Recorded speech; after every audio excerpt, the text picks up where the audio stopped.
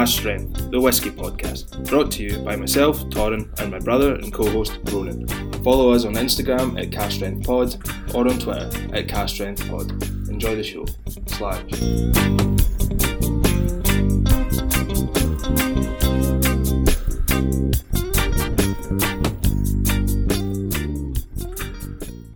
That's us live. How are you doing? I'm very well, thank you.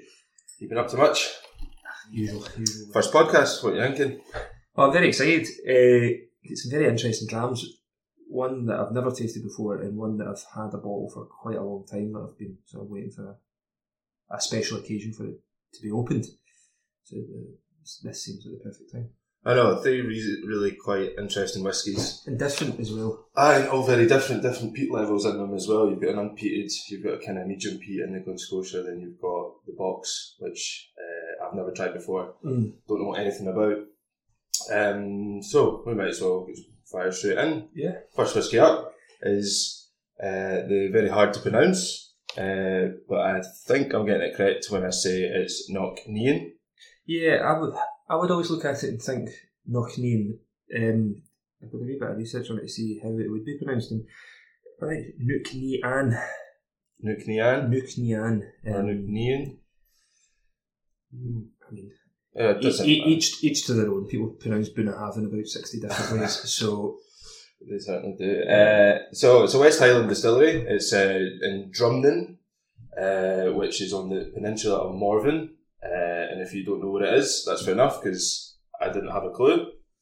It's right across the water from the Isle of Mull, but there's no direct ferry. Right.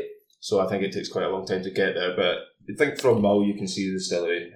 I reckon it's probably a very beautiful part of Scotland. So founded in 2017 and named after, this is even harder to pronounce, Nick Nevain, which I've absolutely butchered. Yep. It's a Scots witch, who, according to Sir Walter Scott, rode on the storm and marshalled the rambling host of wanderers under her grim banner. What do you think of that?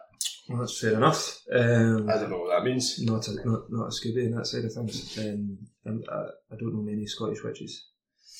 Yeah, we'll go on. Founded in 2017. Really quite interesting. It's Scotland's first fully organic modern distillery, powered by 100% renewable sources. See, this is one of the things that attracted me to it.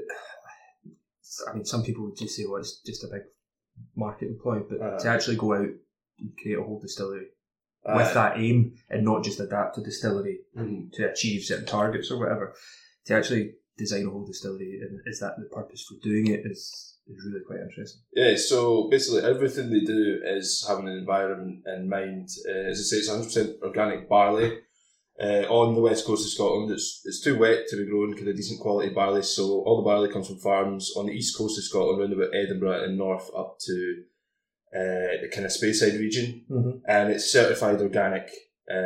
So that means that they don't use chemicals and they don't use kind of artificial fertilizers and pesticides. Which basically means the yield from the barley is going to be lesser. Like, it's probably more expensive than non-organic barley in terms of just cost per tonne. Yeah. And also your alcohol yield may be less than you would get out of kind of non-organic barley. So really putting the kind of environment before LPA, alcohol yield, which I find kind of very attractive, very interesting. Well, it's a different way to generally look at whisky making or spirit making in general, is instead of thinking of producing as much as possible for as cheap as possible, for as highest quality as possible, to sort of disregard essentially what the cost is to achieve a belief.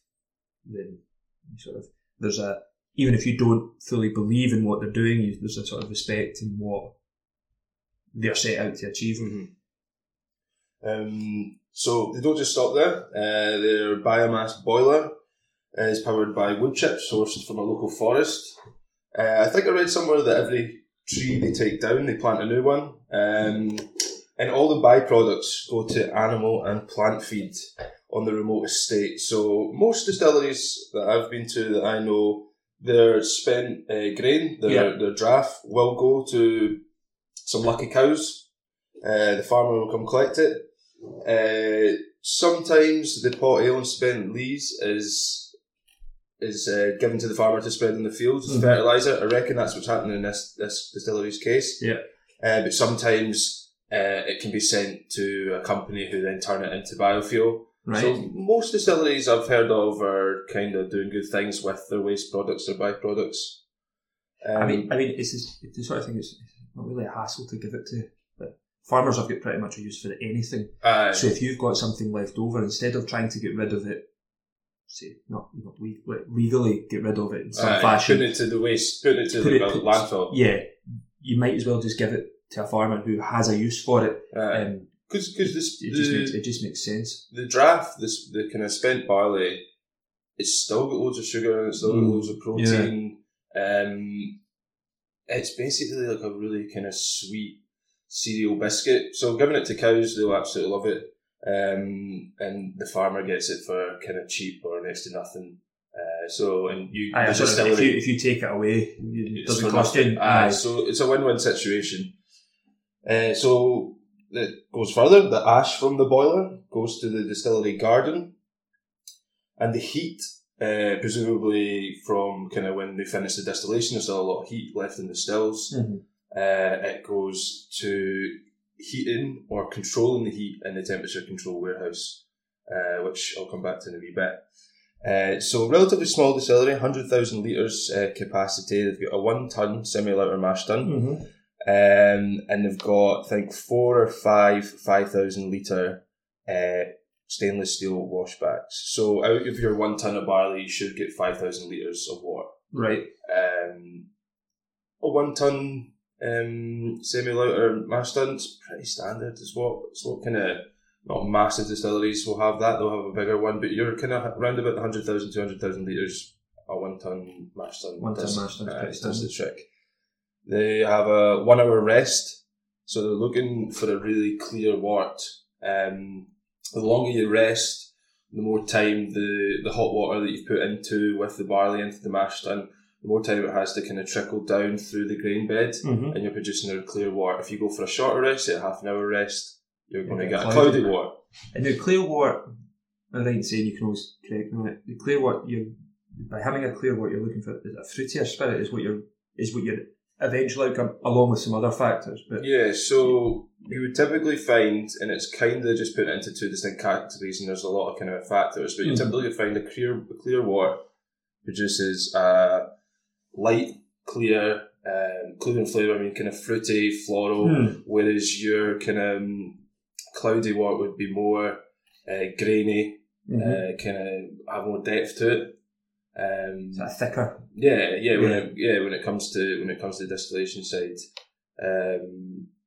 but yeah, you'd find that kind of Scottish distilleries more so go for a cloudy wort, and it's typical of Japanese distilleries to go for a really clear, kind of crystal clear wort. But it'll change from distillery to distillery. So it's a 65 hour to 115 hour fermentation. I've seen somewhere that it was long fermentations. That's pretty standard, I'd say, for the whisky industry. What was that again? 65 to 115 hours fermentation. Well, if you go to the 115, that delves into the longer fermentations. Yeah, 65. Is it not something? I don't know. I think I've heard this once years ago, and whether it's actually still correct. But the average time fermentation within the whole industry, the average time is about 55 hours. Yeah, I think like when you pitch yeast, your distillery, depending on what they're going for, if you're just looking to churn out loads and loads of spirit, you want your yeast to be working quickly, you want full fermentation kind of in 50 hours. I'd feel you're probably wanting to go for at least 70, and the longer you go, the more estery, the more fruity the spirit should be when it comes off the stills.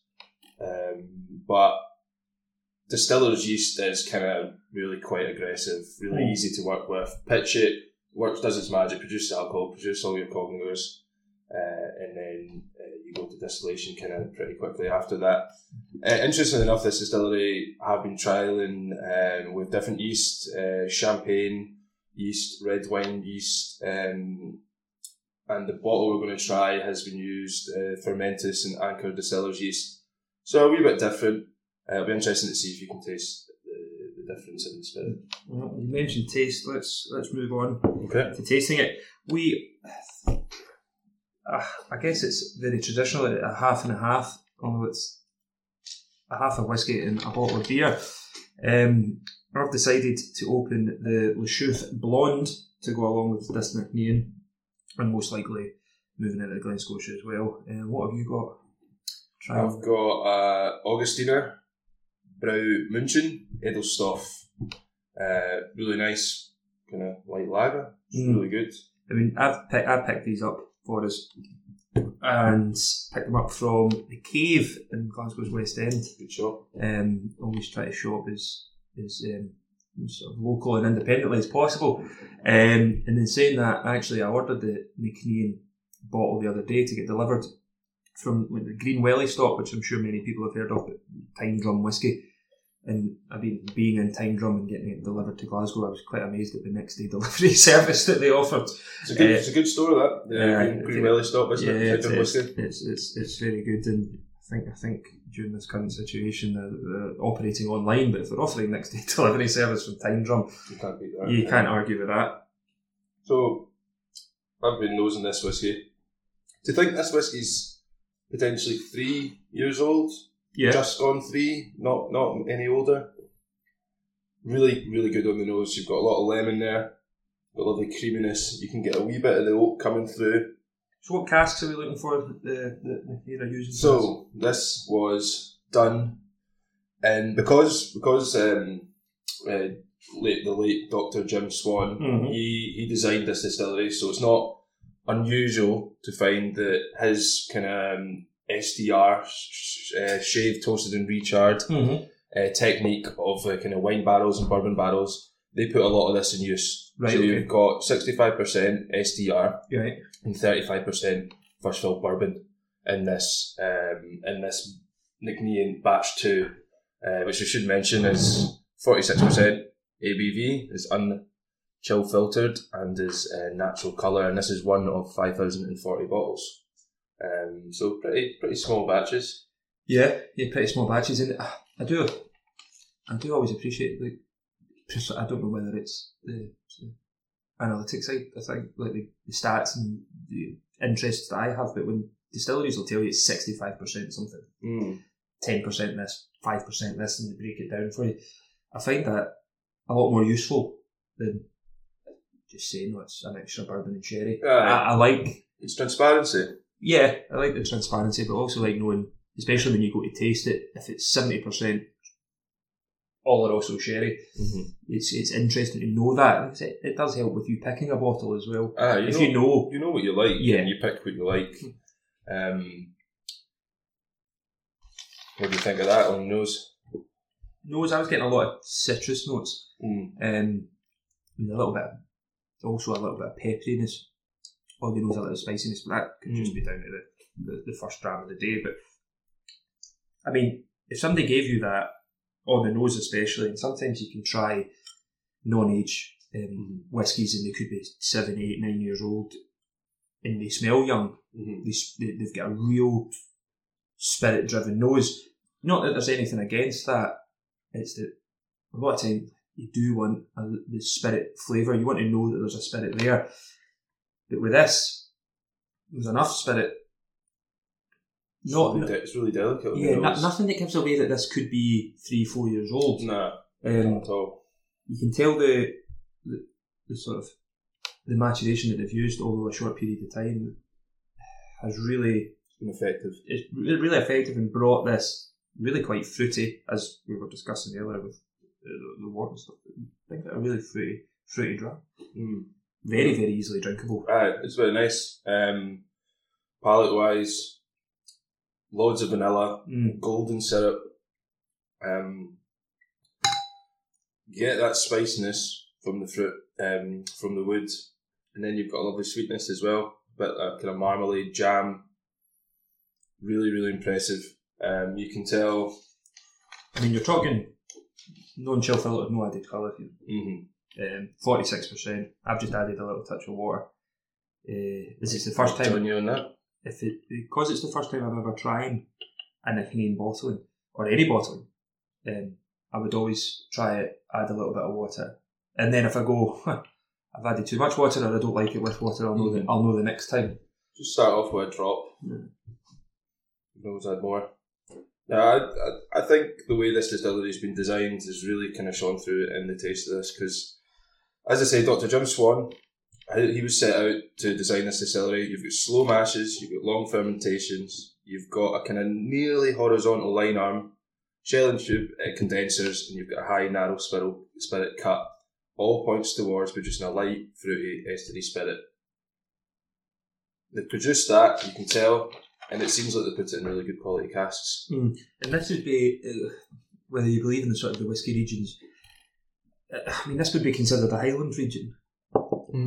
It's a West Coast though. It's a West Coast whisky, considered within the Highland region, but I would say this is a lot softer than what I would expect from other Highland distilleries. Aye. I would more associate this with a mix between a West Coast distillery and a Lowland distillery, if you know what I mean. It's not terribly different from like a Ben Nevis or something, I don't think. It's got a lot of flavour, but it doesn't fall into the category of like Speyside or Highlands or I would always associate a Highland distillery with having a bit of heather, a bit of grassiness to it, sort of like a tomatin or something like that. It's got a bit of, not to say that depth is better, but a bit behind it, a bit of thickness, where this is very, very light, very, very gentle, very, very good as well. But yeah, so it's very flavoursome, getting a wee bit of chocolate there in the palate as well. Quite a short finish, and that's probably just down to age. You're not going to get a lingering finish. It's not peated. There is a wee bit of kind of cracked black pepper, lovely bit of vanilla again, apples in the finish. Really good. However, it does lack that finish, and I think that's just down to age. I'd be really excited to try this whiskey when it's 10, when it's 12. Probably even 8 and 9, you're going to have a real cracker. I mean, what you're looking at, that's batch 2 we're trying, and obviously, I think we're on to the latest batch I've seen released. Batch 4? Batch 4.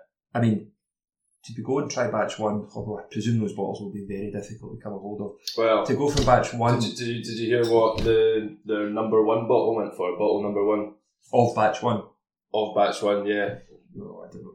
Did it go to auction? It did. So the first 10 bottles went to a special auction, Whisky Auctioneer, I think. And bottle number 1 went for... Do you have any guesses? We'll go £25,000. Higher. £41,004. It smashed the record for the first bottle from £4. I did wonder that myself. I wondered where the £4 came from. It was maybe in the exchange, I think. That's like something on eBay where you've thrown away a measly £2, 4 pence or something on. Just if I win it, I win it. So you're reckoning that somebody's bid £41,003. Aye. And the final bidder went 41,000. Like the last set. £4, £1 more. You're talking last second to go. Aye. They've had a few drinks on a Friday night and they've went, somebody will outbid me. They've accidentally bought a bottle for 40 odd grand. I'd find it quite funny if somebody was willing to bid £41,003, but they weren't willing to bid any more than that. Unless that's £1 has done them. Another fiver to win it. I'm bailing out. That guy's win. That guy's went too far. Aye. So it smashed the record for the first bottle from a new distillery to be sold at auction, but all the money went to charity. So I don't know if the charity aspect inflates the price. Doesn't matter, to be honest. It all went to good causes, I think.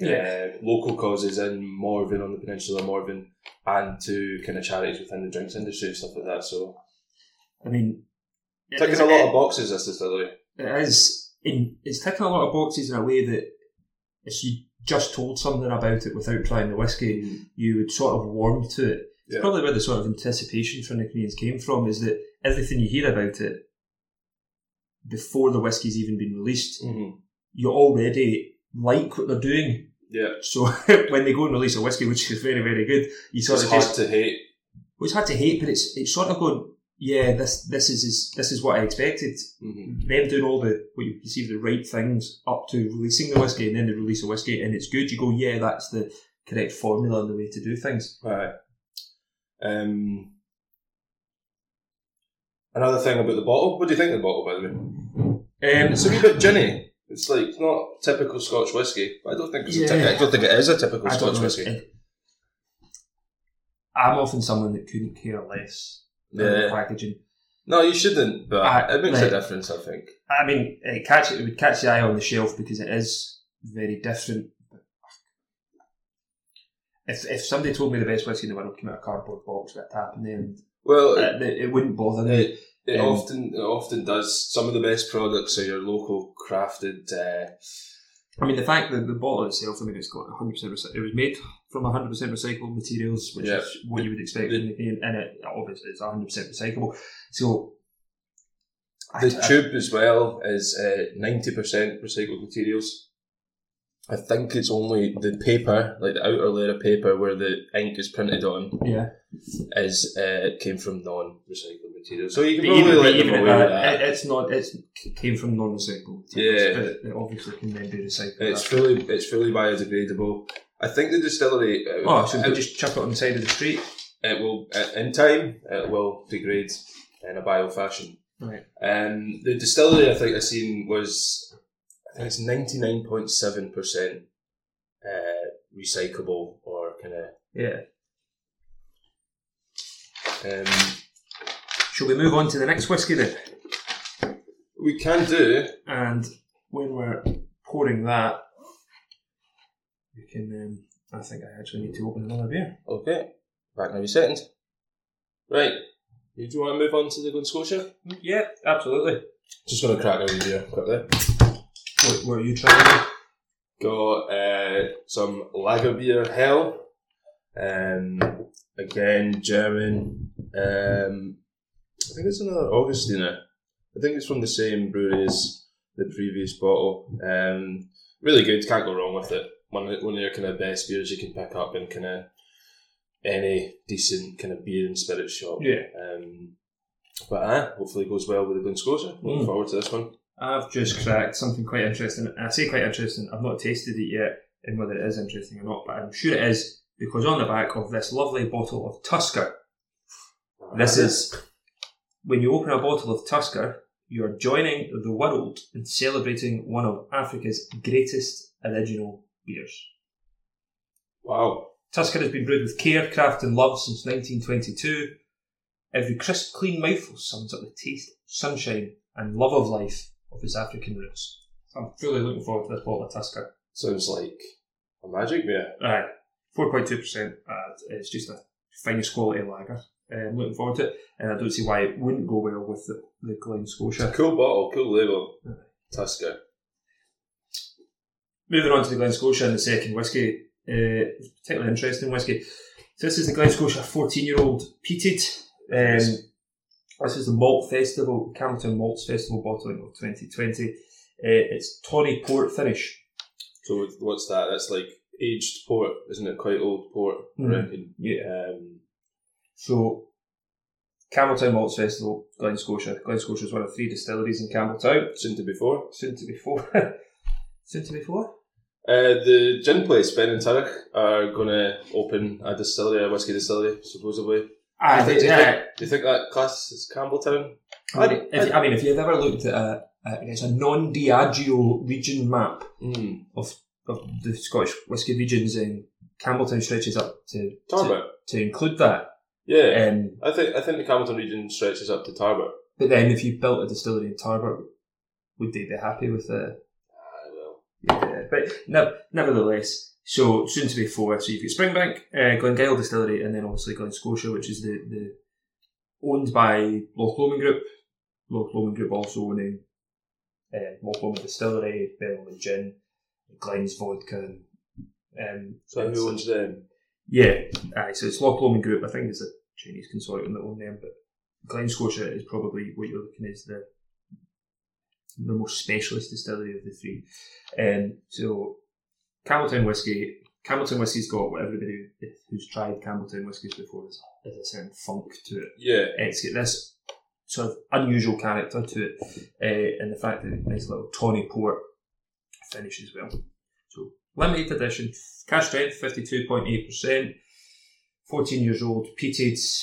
It's round about the 22 to 25 ppm mark. I think it's 22 ppm. Glen Scotia do like a heavily peated spirit, which is 55 ppm. Yeah. And then I think they do a medium, which is about 22. And from the nose, it's not full on smoke. So I reckon it's their medium peat. Yeah. It's typical Campbelltown though, isn't it? A typical Campbelltown sort of nose, and a typical Campbelltown peated whiskey. And the sort of feeling that you get from it, it's like not smoke.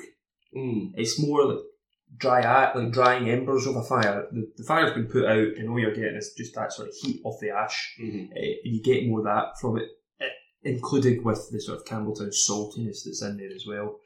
On the nose, it's definitely salty coastal notes, and it's. I think Campbelltown's one of the whiskies from Campbelltown are pretty recognisable on the nose. Like when you know something from Campbelltown, you're like, that's a familiar flavour. Out of the 3 distilleries, soon to be 4 distilleries in Campbelltown, it's probably Kilkerran made at Glengyle that's got the least recognisable Campbelltown nose. Yeah, but I think if you were to try, say, a Springbank 10 or a Glen Scotia, this Glen Scotia 14-year-old or any Glen Scotia, there's that recognisable nose to it. It's a wee bit dirty, it's oily, it's coastal, it's the fishing boats down the bottom of the pier. It's these words that you wouldn't like to be, not yourself be described, but you wouldn't like to describe anything these words. It's got this dirtiness to it, a roughness, like seaweed. Yeah. You wouldn't describe anything else as dirty, sort of rough, and expect it to be a good thing. But this Glen Scotia's got that in the nose. This is the Malts Festival 2020 bottling. If you've never been to the Campbelltown Malts Festival, I would recommend going. Absolutely, it's a great experience. This is one of the bottles that they release every year, so it's very, very limited edition. So it's cash strength. Tick. Non-chill filtered. Yep. Natural colour. Yep. Medium peat, tawny port, matured whiskey. You can't really complain. Like, if you're going to describe the perfect whiskey, I mean, it's got all the sort of good things that you look for in a whiskey. It's cash strength. You can add your own water when you want and how much you want. Yeah. There's no added colourings. It's non-chill filtered. You still got all the oils, the fats, and the esters in there. Yeah. That give it this slight thick juiciness to it. It's meaty. Aye. But also Campbelltown funk that's in there as well, as we've said. It's a really, really good whiskey, which Glen Scotia have been putting out a lot of good whiskies recently. Yeah. I wouldn't like to slag Glen Scotia off, but there would be a period of time that, especially under the Disco Cow packaging, that people may have not really liked Glen Scotia, but since then to now, the stuff they're putting out is a really, really high quality. So, being from Campbelltown, I obviously have an interest in Glen Scotia Distillery. I love this distillery, and I'll tell you why. You could probably guess that we're both from Campbelltown, based off of the slight accents and the occasional mumblings. Maybe, yeah, definitely. So, I love Glen Scotia. I went to tour, I had a great time, I've done tastings in there. It's just a great distillery. Kind of had a shady, maybe not shady past, but interesting past. So it was a distillery that was founded in 1832. Yeah. It's closed at least twice, once in 1928 and once in 1984. It's had more owners than Livingston Football Club. Probably, it's had more owners than you'd like to imagine. There's hundreds of them. It seems like a distillery that's been won in a card game before. Aye, it's proper like nobody wants it almost. It's like, no, you have it. You have it. And it's also been through, companies went bankrupt, it's been mothballed for a period of time, and also, unfortunately, about 100 years ago, the owner at the time, I think his name was Duncan McCallum. Right. McCallum's it's a very Scottish name, but it's loads of McCallums in Campbelltown. Yeah. He committed suicide. Right. So I don't know if that was down to the business, but this is a distillery that's kind of been surrounded by not very happy times. Interestingly enough, is it Is that the ghost that apparently haunts Glen Scotia? Is it? Right. I've never heard about the ghost. Apparently there's some ghost and it's a former owner. That is probably definitely him. I'm just making connections, seeing how the man committed suicide, and there's apparently a ghost in Glen Scotia. But sorry. So it's had a bit of a kind of shaky past. In 1999, it was actually run using labour, so the distillers from Springbank Distillery, not too far away, about 10-minute walk, 5-10 minute walk. They were running Glen Scotia. So it was Springbank Distillers were contracted to work in Glen Scotia. I think in 2000, it became Glen Scotia had its own distillers. So obviously that makes sense. And then you mentioned the Disco Cow. I mean, they were something else. I mean, they were mad. I'd love to have a bottle of the Disco. Not to open it, but just to have it, because they do seem like one of those things that became quite rare and collectible off the fact that it's so bad. So for those of you that don't know what the Disco Cow Glen Scotia was, in 2012, I think Glen Scotia decided to rebrand, and they released a range. I think it included a 10, 12, 16, 18 and 21 year old. 46% unchill filtered, natural colour, so sounds brilliant. But they decided to release it in this really weird packaging that had a Highland cow on it. That you don't get in Campbelltown. And the Northern Lights. That you don't get in Campbelltown. And just a really strange colour to it. So they were like vibrant green, purple, blue. And I think that's how it got the name Disco Cow, because there was a cow on it, and then it was also these vibrant colours. But really, just really strange. I can mind seeing these bottles on the kind of shelves of the Nowadays it would fit right in with some spirit packaging that you see. But at the time it was fairly unusual. Definitely didn't fit the brand. You've got a really good distillery with good history that's maybe just, well, it probably fits into the kind of feeling that this distillery's maybe been mismanaged in the past. Yeah. Its owners probably haven't had either kind of the distillery's best interest at heart, which is really kind of sad. But now it seems like this distillery's on the right path. It's like they're producing really good bottles. Yeah. And by I mean the drink inside the bottles, not the actual branding. Yeah. But although the branding is a lot very good as well. Yeah. Because interesting enough, this distillery was mothballed, and then when it went back into production, it was only producing 13% of its capacity from 2000 to 2007. It's such a strange period. And then I think it rose slightly in 2011 to something like 17% of its production. It sounds like mismanagement. It's a very good spirit. Like, this spirit was made 14 years ago. It's not the changes made in the last 5 years that have improved the spirit. The spirit's been good. It's just the management, the branding, and the marketing's been bad. Yeah, it almost seems like a distillery that when you're being mismanaged and mothballed and resurrected and so on, it almost seems like a distillery that never really had an identity. Aye. Like, it didn't know what it was trying to be. Aye. It just needed somebody to come in with an idea, whether right or wrong, and define what it was producing. Well, it's quite a strange distillery, and even when it started, because its name's Glen Scotia. Yeah. Glen, before the distillery name, isn't associated with Campbelltown distilleries, even though you've now got Glengyle distillery as well. But that's uncommon. Yeah. The Campbelltown distilleries were like Dallen-Tober distilleries, Weirclacken distilleries. They were street names. They were parts of Campbelltown. Yeah, definitely. Hazelburn distillery. They were parts of the local area. Yeah. Calling it Glen Scotia sounds like the most Scottish knockoff name ever. But that was the name given to it in 1832, and there must have been a reason for that. But it already, just the name, it doesn't quite fit into the kind of Campbelltown way of going about. But it's a bloody good whiskey. Yeah, definitely. And going from that, it's a slight shame to obviously being from Campbelltown. You're sort of attending the Campbelltown Malts Festival is a sort of tradition, and it's great fun, and you get to sort of wander around 3 distilleries and try their little secrets that they've got hidden in the warehouses and stuff. And it's through this sort of time, it's a shame to see malts festivals and stuff go online or cancel completely. Maybe they don't have the capacity to do online events. And recently, the Malts Festival, the Campbelltown Malts Festival, they've stated that more than likely in 2021 are going to be online again. Same with the Fagile, it's going to be online.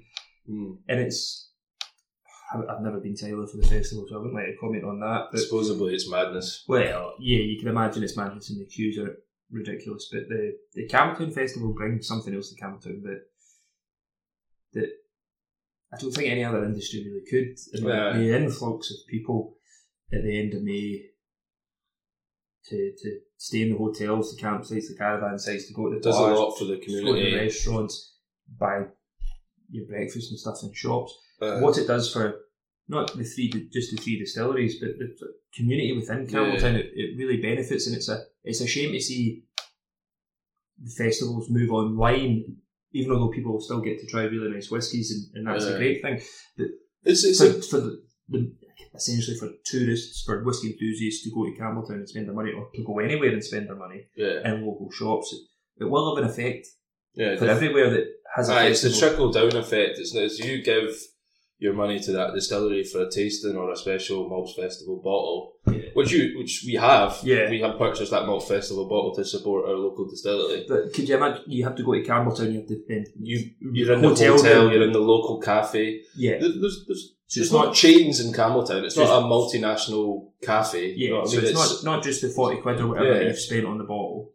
It's the hotel room. It's the hotel. It's all the other things that when I've seen that festivals are moving online or continuing to move online, it's the thing that gets me there. It's the extra little bit. Well, obviously now it's unavoidable. Like, they don't need.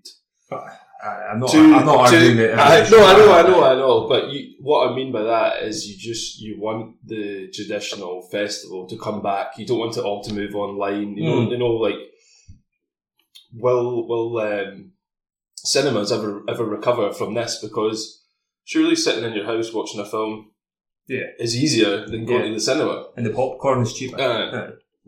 To remortgage the house. Is whiskey festivals just going to move online from now on? I really, really hope they don't. I hope they don't, in the sense that as someone who will host tastings and stuff for a living, I absolutely hate doing online tastings.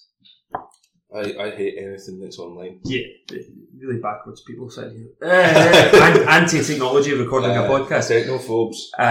But I hate doing them because you don't get the same interaction. You don't get to see or feel the enjoyment that's when you're telling someone about the whiskey. You don't get to feel the enjoyment that they're actually appreciating it as well. And I mean, it's good in some aspects. You can do 5 tastings a week with 5 different countries, 5 different whiskey clubs within those countries and stuff, and that's brilliant. You want to meet the people. You want to meet the people. You want to feel their appreciation for your brand, the one that you're selling, the one that you're tasting, and but they hope. I mean, whiskey festivals, they will come back and they will go back to relative normality, I guess, in that sense. But not all online stuff's bad. But whiskey festivals is about asking the person directly, do you like the whiskey you've just tried? Part of the kind of great thing about whiskey is the people. It sounds cliche, but it's true. The part of it is about the people, getting folks' feedback, speaking to people, getting to know people. Like, it's good. Like, if you can drink whiskey in a pub or at a festival, or drink whiskey in your house alone, there's only one winner. Yeah, and it's the sort of, and maybe beers for a few years now has moved in that direction. You're more craft beers and stuff. That if you were sitting at a bar and you're sitting having a whiskey, and someone else comes up and orders a whiskey, you've immediately got an interest because maybe they've ordered the only decent whiskey on the bar or whatever it is, or a whiskey you like, or they're asking the barman about a whiskey and the barman doesn't know, but you know because you're interested. It introduces people. Well, it's an icebreaker in the sense that it introduces people, and beers moved in that way, because if they order a specific beer, that it's an icebreaker, and you can speak to someone who you have no connection with. You've got a common interest, you've got a common passion in a hobby, and that's probably why whiskey is so important to a lot of people, because it is more than just an alcoholic drink. It is a passion, it's a hobby. Someone who's sitting drinking a Smirnoff and Coke at a bar isn't going to have a conversation with the person who's ordered a glass and Coke at the bar. You know what I mean? But Me drinking a Glen Scotia at the bar and you drinking a Nickname, there's an immediate conversation to be had. How does yours taste? Yeah, let's chew the fat a bit, basically. Yeah. But what do you think of the actual taste of this whiskey? We've battered on a lot about how we love this distillery and it's went through its hard times and how it's now looking like a very good branded and flavoursome product. But what do you actually think of the nose? I mean, we spoke about the nose, and you get the funkiness and the saltiness, and you get a little bit of the sort of fruity, sort of dark cherries, sort of cocktail. What are the cocktail cherries called? Glazed cherries? The glazed cherries. Yeah. There's another name I can't remember. But you do get this sweetness through. It's very, very nice. Really thick.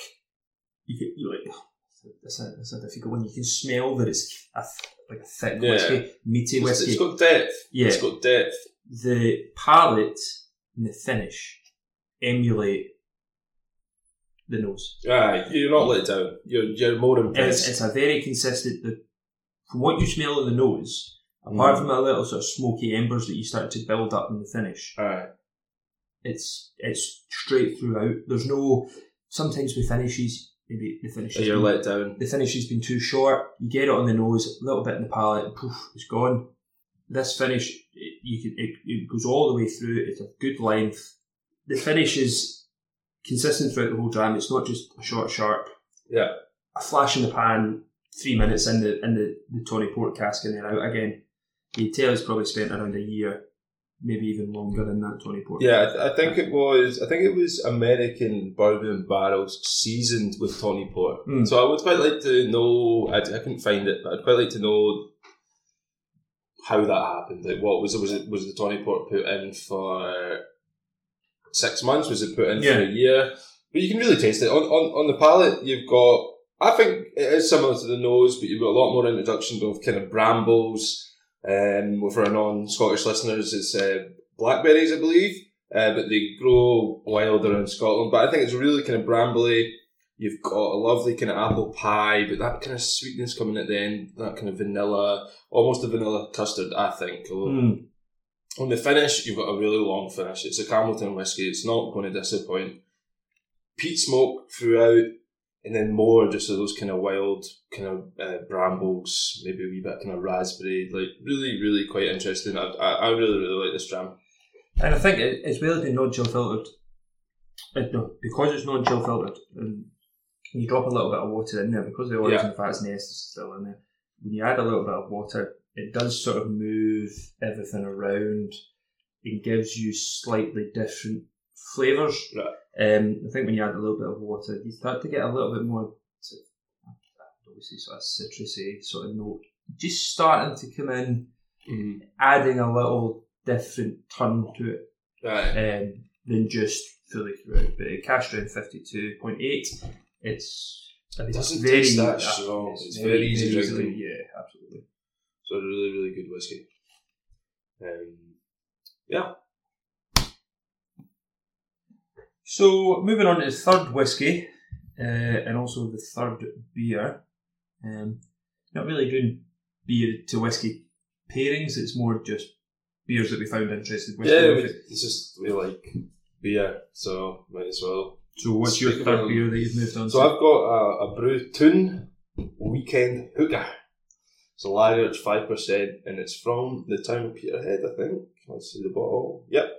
Oh, so the tune, isn't it? Like the blue tune. The blue tune. The Peterhead team. I'm trying to think. Let's have a wee taste. So I've moved on to that's a really nice lager. Yep. Münchner Weiss. German from Hofbrau München. Weiss, the wheat beer. The Tusker was particularly interesting. What was it? How was the Tusker? It was a lager. Did it? Yeah. There was. Did it promise? Did it? No. Did it deliver on its promises? I should say. Well, the promise of sunshine. I had sunshine in Glasgow just now. It was nice. I would drink it again if somebody offered me it. But if I was looking for standard sort of. It promised lager. the world. I thought. Promised the world, and it didn't. But it was nice. I would try it again if it was there. So yes, the third whiskey we're moving on to is one that's quite interesting. I'm really excited about this. It's quite interesting for myself in the sense it was a gift. I'll give you the backstory of it. Within my job, my previous job, I went on a whiskey tasting tour of Sweden. Oh, sounds fortunate. Aye. And the great thing about Sweden, there's many great things about Sweden, but the great things to do with whiskey in Sweden is the first and foremost, the humour is very similar to Scottish humour. Is it? Yeah. And Swedish people speak exceptional English. Yeah. I've had people from Scandinavia in general correct my grammar on the English that I speak because their English is actually better. So the same humour, you don't have to go through a translator when you do tastings, which is particularly annoying when you have to do it. The also great thing is because of the Swedish alcohol system, butcher the name, but I would pronounce it the Systembolaget. Right. It's all government controlled. So I've heard that. So it's government controlled shops. I think it's the Finland's the Alko something or other, and then Norway's the Vimnobladet or something. Right. Again, butchering the names probably. So it's all government controlled shops, and within that, a normal tasting tour or a normal market visit in a country around the world is you would visit independent retailers, say hello to the owner, shake hands, speak about your whiskies, but you can't do that within the government system. So all that meant was that I was, say, a tasting from Monday to Friday every night, and I was able to just travel by train within Sweden to these different places, visit some wonderful places on this tour. It's quite well, quite good train system. Yeah, fantastic. Is it? So it went from Stockholm down to Malmo to Gothenburg, and then to, I forget the name of the town, Aarhus, I think it's pronounced. Right. Again, might be incorrect, but where they make Absolute vodka. Right, okay. So I went to town, and not where Box is from, this is completely on a side note, but they did an interesting thing, because Aarhus is quite a small town. Yeah. They've redone the whole electrical grid, because the distillery to make Absolute vodka used so much electricity that the houses and stuff and the businesses would lose the electricity. Right. So they've redone the whole the electrical system. So the electricity in that town was like cutting out or doing stuff because the distillery was taking too much. Yeah. So the story that I was told at the time was that because of this, the distillery itself invested in the electrical system within the town. Right. I think it made it cheaper for everybody else and all that sort of stuff. That's cool. So it's an absolutely fascinating tour, and the great thing about Swedish people is they're very generous as well. So throughout the whole tour, after every tasting, not that they were particularly good tastings, I'm saying my ability to do them is they give you gifts. Right. And that varied from Gothenburg gin, and that was particularly nice, all the way through to this bottle. Right. This bottle of Box. So eventually did a tasting with a good friend in Sweden, and him and his whiskey club gifted me a bottle of this Box, single cask, privately owned, non-aged straight whiskey. Right. So is that that's one of a kind or one of a few? Well, it's one from his cask. Right, okay. So I'm pretty sure that the people within the whiskey club invested in a bottle, invested in buying the cask, right, and then I was gifted this bottle.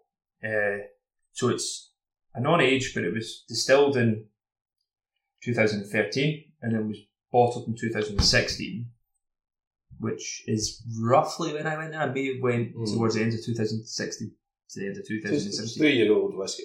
3-year-old whiskey, but a gift and very, very, very interesting, and I haven't opened it since I got it, obviously, till now. You thought you'd open it for the inaugural podcast? I thought if I'm not going to open it for birthdays, Christmases and New Year's, then there needs to be a special reason in that one being this podcast. So it was a gift. It was very, very nice to receive it. Box Distillery, or what used to be known as Box Distillery, is now known as High Coast Distillery. Right. So around 2018, so about 2 years ago, just 3 years ago now that we're in 2021, there was a confusion, apparently, with Compass Box. Right. I don't know how confused I would get from a Compass Box, a London-based independent bottler. Yeah. Box Distillery, a distillery in Sweden, releasing single malt box whiskey. There isn't much confusion in my mind. I don't think it's that different. If you didn't know and you were looking at a shelf, you may assume that it's similar. And I guess is why there was a change. I don't know, it's kind of very different to look at. Like, even, like, Compass Box, I would think is quite a niche whiskey to get into. Compass Box's artwork, and their labelling, really good blended malts and stuff. Innovative in what they're doing. Yeah. Some of the stuff they had in is on this is not a luxury whiskey and stuff. Really pushing the boundaries of what whiskey is designed like and the way it's made and everything like that. And if you look at the pictures on our Instagram and on our Twitter of this box label, there wouldn't be any confusion. But I could imagine if you were looking at the two for the first time, you'd assume there was some connection. Potentially, So they changed their name to High Coast in 2018. High Coast, I don't know where the name originates from, but I could guess because it's on the east coast, or just off the east coast of Sweden. And have you been to that distillery? I've never been. I've never been. But you've got a bottle from a friend who was an importer, or a... No, they were a whiskey club in Sweden. Oh, a whiskey club, right. And they bought and they have a cask. They invested in a cask, which I believe you can still do in Box Distillery. High Coast Distillery. Yeah. But this is particularly interesting. Again, it was a gift. It's a single cask, but not just a single cask released by the distillery.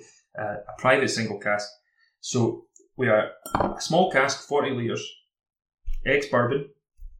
So 40 litres is very small. Yeah. You're talking the American standard barrel is, 200 litres? Yeah. And you're talking hogshead is 250? 275. Thereabouts. Yeah.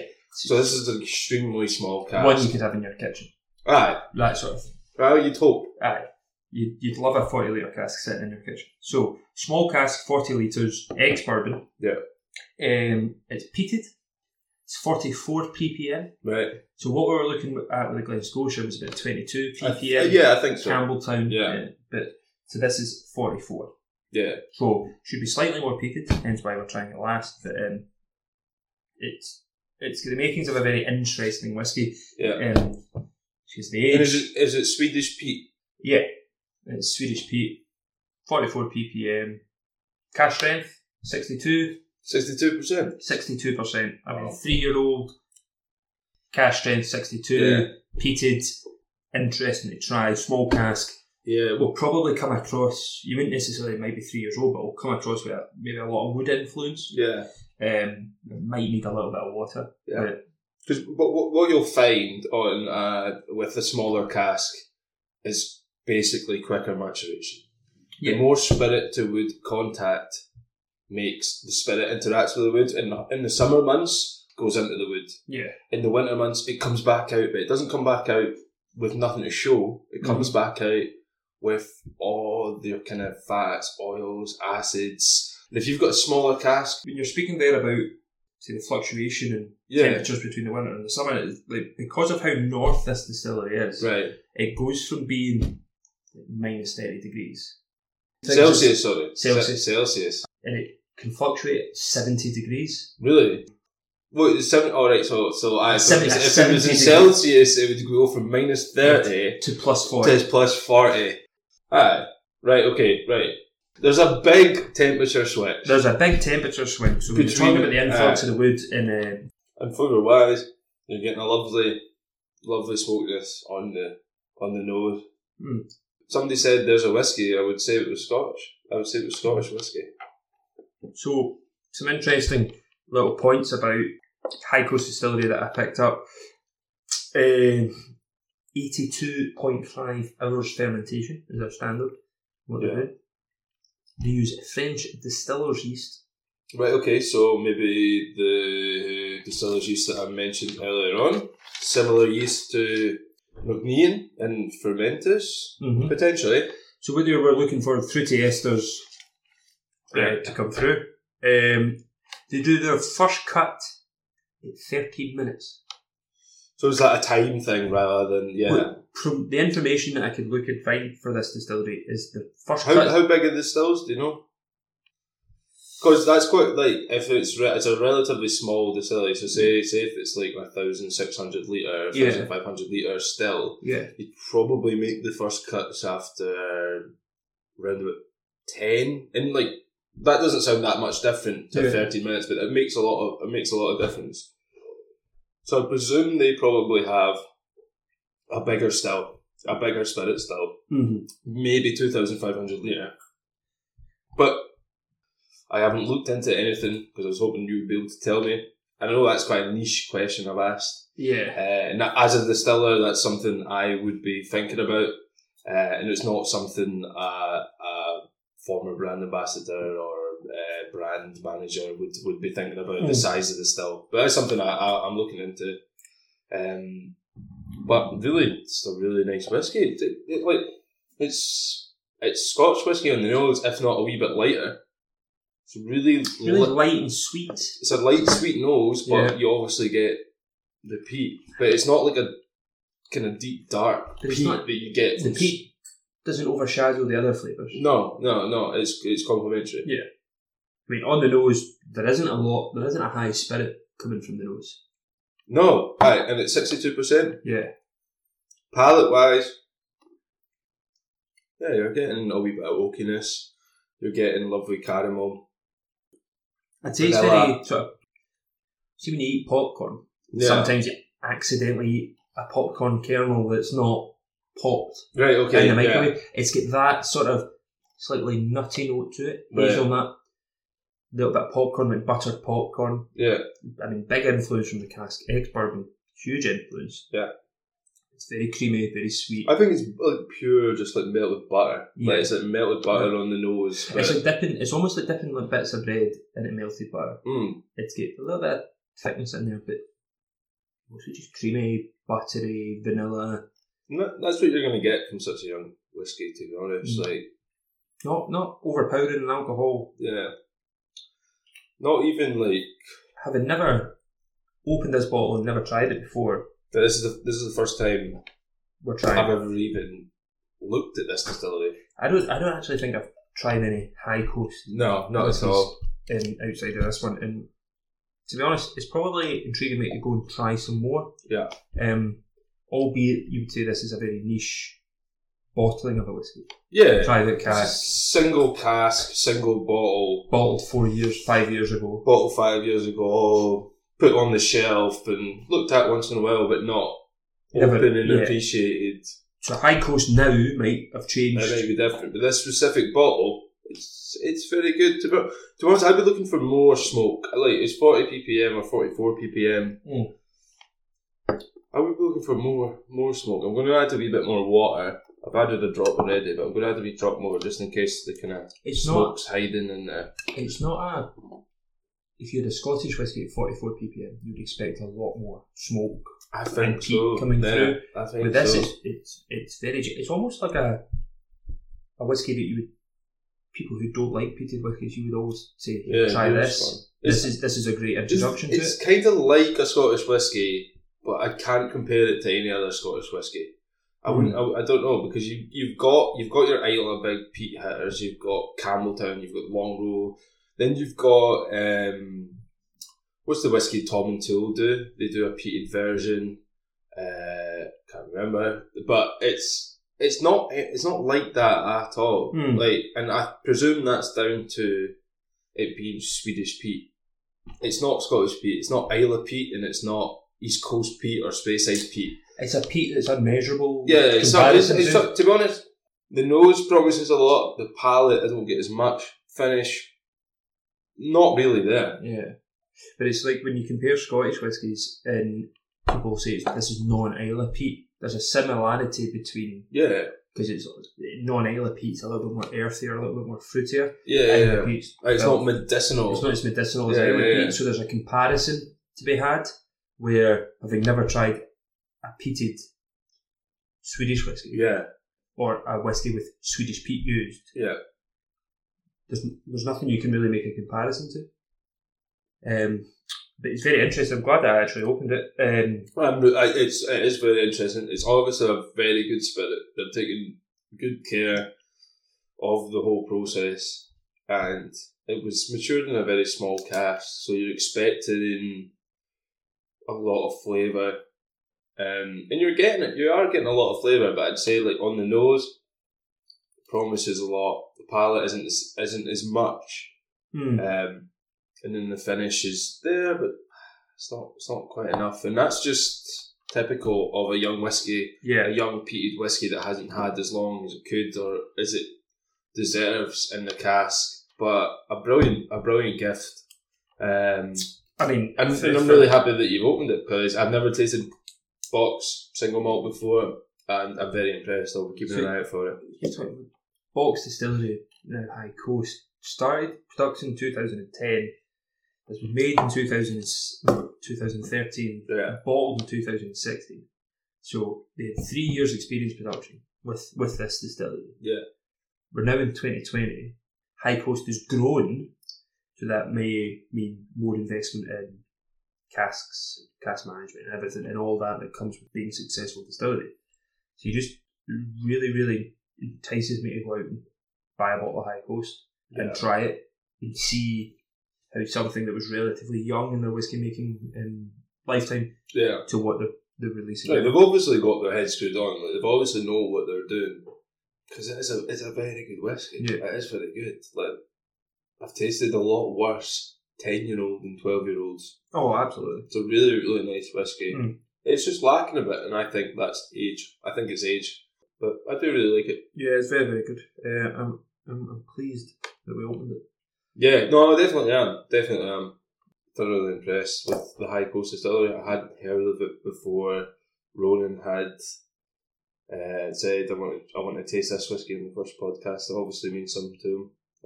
Special whiskey given to him by a friend. And I really like it. I would drink it again. Yeah. But I personally think scales of 100 are stupid. I think you don't need a scale as big as that. These whiskey reviewers do not give any whiskey that's not within the 70, 80, 92. That's kind of fair enough. Whatever. But there is some whiskies that are not very nice. Maybe they just don't review them. Yeah.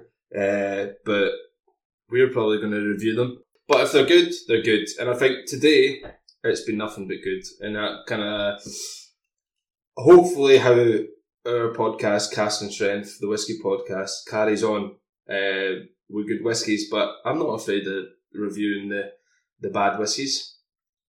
The not as good whiskies, I should say. I'm always of the opinion that I might not like a whiskey. But somebody else will. Obviously does. And that doesn't necessarily mean it's bad, it's just not to my taste. Yeah. No, I think that's fair. Maybe I was a bit harsh, but I'm sticking by my guns. Yeah. So therefore we'll go from the first one that we tried, the Nignian batch 2, 46%, unchilled filter, natural colours, ticking all the boxes. It's a very impressive whiskey. Everything about that distillery I like. I like how it's very environmental conscious. I like how it's natural colour. I think it's unchilled filtered, and I like the flavour of it. It's great. The nose is great. Lemon, oak, creaminess. The palate's kind of golden syrup, wee slight spiciness and chocolate. Finish. It's short. The way I looked at it was the background, the story, the reasons they're making this whiskey before I've even tasted the thing. Yeah. It's something that probably I value quite a lot. Everything about it is good. Mm-hmm.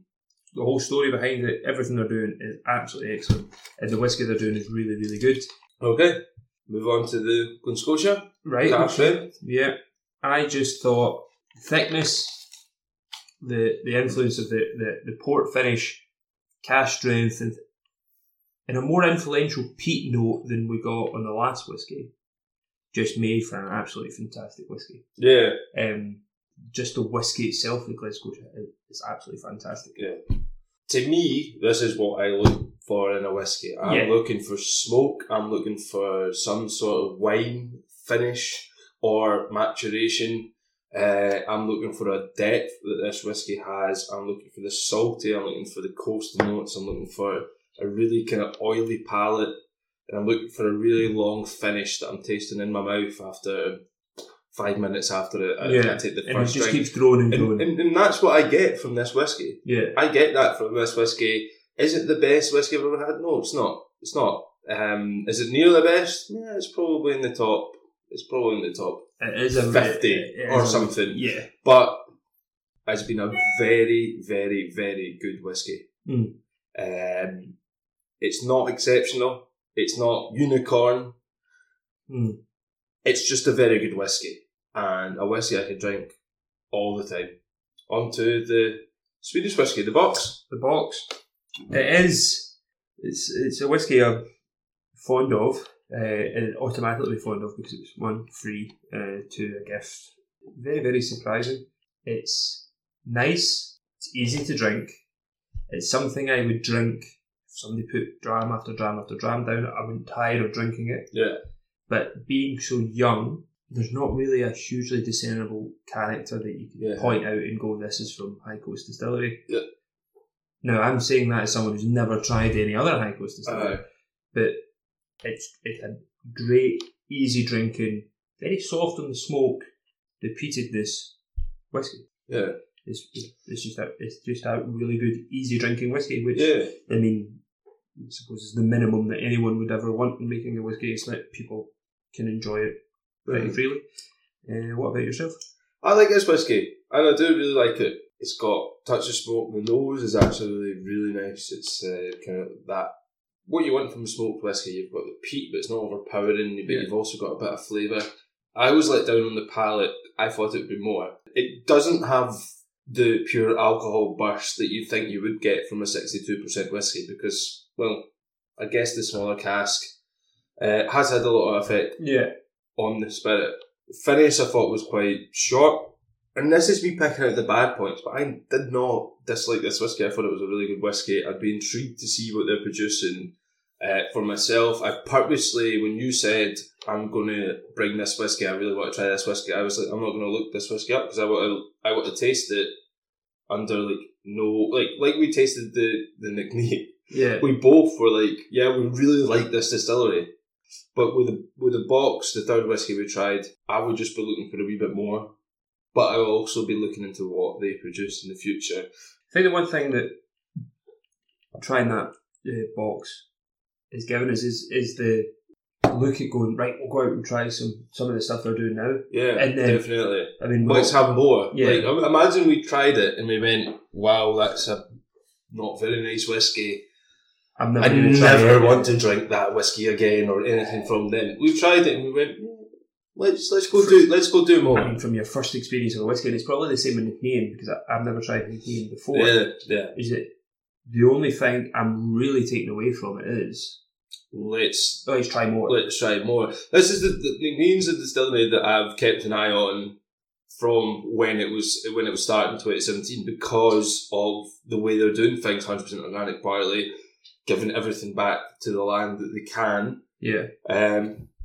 That catches you right. That makes you want that distillery. That's why we're reviewing it this first podcast.